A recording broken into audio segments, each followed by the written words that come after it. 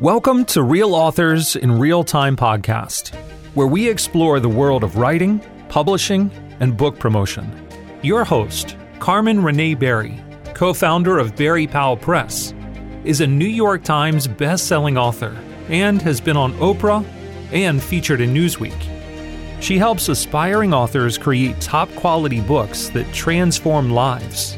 Join Carmen and her guests as they share insights and experiences in publishing and learn how to bring your message to the world. And now, Carmen. Welcome to today's podcast. We are featuring Dr. Janine McConaughey, who is the author of Trauma in the Pews, which has been very, very well received. It has received the Best Indie Book Award and the Gold for the Independent Book Publishers Association. We are very excited to have you here today, Janine. Thank you. I'm glad to be here. Now, the book has been doing so well, you are thinking about doing a sequel. And we're going to explore that. What happens when you want to do a second book, either to the same audience with a deeper topic or a different audience with the same topic? What is your plan? Are you going to go with a different audience or the same audience? I am going to go with a different audience. It's interesting because when I wrote Trauma in the Pews, I wrote it, addressed it to ministry leaders. And I knew that the survivors of trauma would be reading it over their shoulders. And I was right, because the greatest response has actually come from those who have survived all types of trauma. The book was specifically about the impact of childhood trauma, but all sorts of trauma. And those are the readers, and they're handing them to the ministry leaders. They're buying them and asking their ministry leaders to read it. But it's really the survivors who are communicating with me. Now, you said they read over their shoulder, over the shoulder of the audience. Can you explain that a little bit more? Well, sometimes when you write to an audience, there are other people who are interested in the topic. And those people are, in a sense, reading over the shoulder because I didn't address it to survivors, but they are the ones who are most interested because I explained to them how trauma has impacted them. I was explaining it to ministry leaders, but those who are the ones who were impacted started reading it over their shoulders. That makes sense. So you have a secondary audience, in a sense. Your primary audience is the ministry leaders, and then another audience picks up the book. And that happens quite a bit. But you have a single audience originally to speak to. So now you're going to be focusing on the survivors. How does that change the content of the book? Well, in this case, it's kind of interesting because when I originally came up with the concept of the book, I was trying to write to survivors. And then I realized that I could help them to understand trauma. I could help them to understand what is involved in healing trauma. But when they went to church, when they went into their faith communities, the leadership that did not understand trauma would do things that would simply re-traumatize them and would stand in the way of their healing. And so what I'm really doing is going back and writing the book that I originally wanted to write to the survivors, to help them to understand how spiritual practices can be involved in their healing from trauma. So the original book, give us a quick summary for people who haven't read it. It's about spiritual practices and how they can be difficult to participate in for someone who's experienced trauma. Right. And the idea for the book came from an earlier book that I wrote that was a memoir. And after I wrote that, talking about my spiritual journey as an adult, one of my readers from South Africa wrote me and said, no one ever told me that my struggles were not a spiritual problem. And so So when I read that, I realized that many were in that situation, that they were mistaking the impact of trauma for spiritual issues. In other words, the inner turmoil for conviction or the inability to practice the disciplines or the practices on a consistent basis. They were blaming that on their, they just needed to try harder. They needed to, but that wasn't what it was. So what the book was intended to do was to explain to them the physical and the emotional impact of trauma and how that makes so many things, including spiritual practices, very, very difficult for them. So the book details what is trauma, I'm writing the next one, so now I'm having a hard time. It's kind of funny. I started telling you the second one. Anyway, it talks about what is trauma, and then it goes through Richard Foster's from Celebration of Discipline. It goes through his 12 disciplines, and it talks about each of those in light of trauma and how trauma impacts each of those. And then at the end, it talks to ministry leaders about how they can actually have trauma-informed practices and within their church context to help people who've been impacted by trauma. Okay, so you've written a book. It's very well received. A secondary audience is responding to it, and so you've decided to write a second book. Now, there are some authors who start at the beginning anticipating that they're going to write 2 or 3 or 4 books. They're going to write a series of books on a particular topic, either to the same audience or to different audiences. What is your recommendation? Is it easier for you to plan ahead, or is it what you're doing now, which is, oh my gosh, more people want to know about this? Well, it's kind of funny because I am a planner. And I would have preferred to have a plan.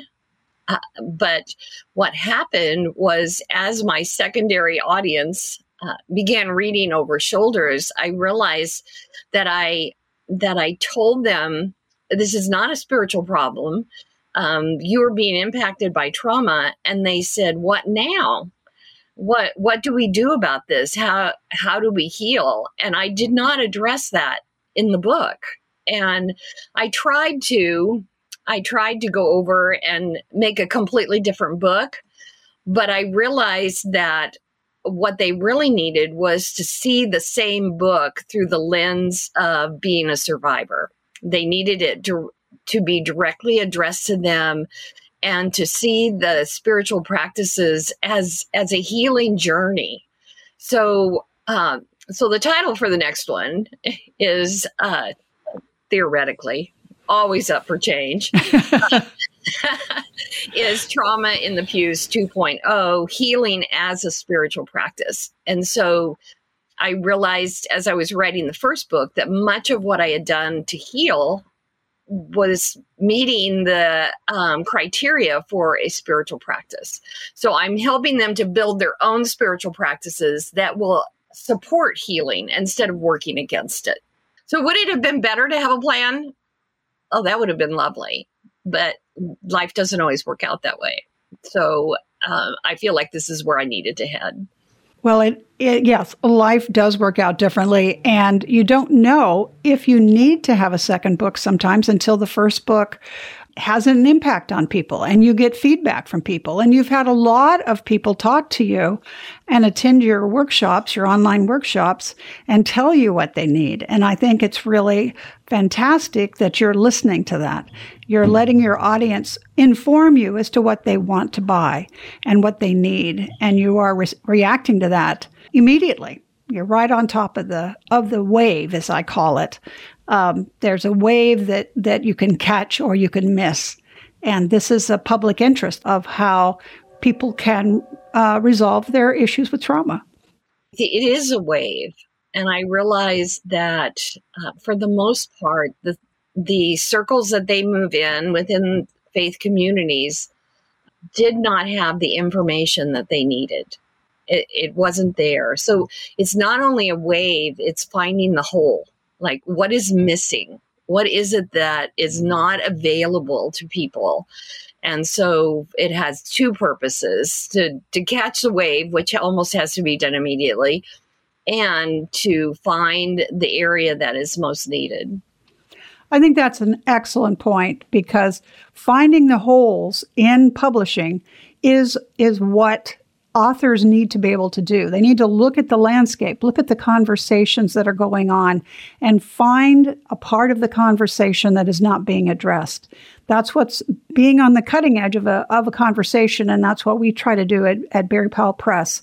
We want to be at the forefront of the conversation and be able to get new books out into the hands of people that need them. And so I'm really impressed that you have identified this and that you're working directly on solving a problem that is right there in publishing. Thank you. It's kind of tricky because it's formatted much the same, but with a different audience. And the other thing is that I saw that the hole that I had in the first book was that I did not fully address spiritual abuse and religious trauma. That wasn't my purpose for the first book. But my audience, once again, said, we want to know more about how this is affecting us and impacting us. And so, yes, listening to the audience. Before I publish a book, I have hundreds of conversations with people. I mean, that is a major part of my life, is just to have conversations with people to find out what they actually need instead of my assuming what they must need. And people who are listening to this might be saying, why do they keep talking about audience? Like, is that important? New authors often want to talk to more than one audience. They want to pick 2 or 3 audiences. What is your answer to that? Is that okay to pick several audiences when you're working on a book? Well, I thought it was. But it's not. And actually, when I turned in the first draft for Trauma in the Pews, I was talking to more than one audience, and that was part of the discussion that had to go on.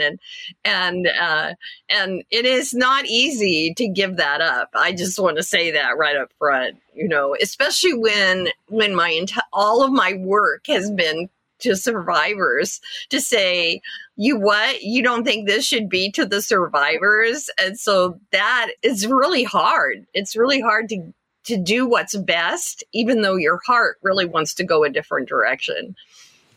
Well, when you're having a conversation with somebody, just think about it in terms of practicality. If Janine was here with me and she also had a 5-year-old with her, it would change the way we talked. We would talk differently to each other. But when you have one person that you're talking with, it's a very, very clear conversation.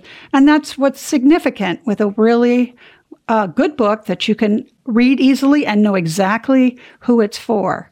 So it was a bit of a struggle, and it's often a struggle. Certainly with my first books, I wanted to tell everybody everything I ever knew. And I had to learn the hard way that no, you get to pick one person or one audience at a time. I also think that I'm really happy that my secondary audience felt honored in the book, despite the fact that I didn't address it to them. A comment I get very often is that they felt seen and heard and honored. So I think that even though you're not addressing it to a secondary audience, it's very important to not harm that secondary audience that you're not really addressing the book to. And that's tricky. And I'm really happy that I was able to find that balance. That is an excellent point. Now, your book will be coming out hopefully in the fall. And how can people get in touch with you that are interested in your books? I said in one meeting, I said, just giggle my name, but that's not correct. It isn't going to work. So, and if you can spell it. So I'm on Instagram, and I'm Twitter a little bit, and I'm on Facebook, and I have an author page. And you can always contact me through my website, which is janine.org.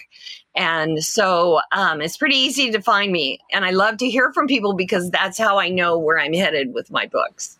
Why don't you spell your name for us? Janyne. And McConaughey is McConnaugey.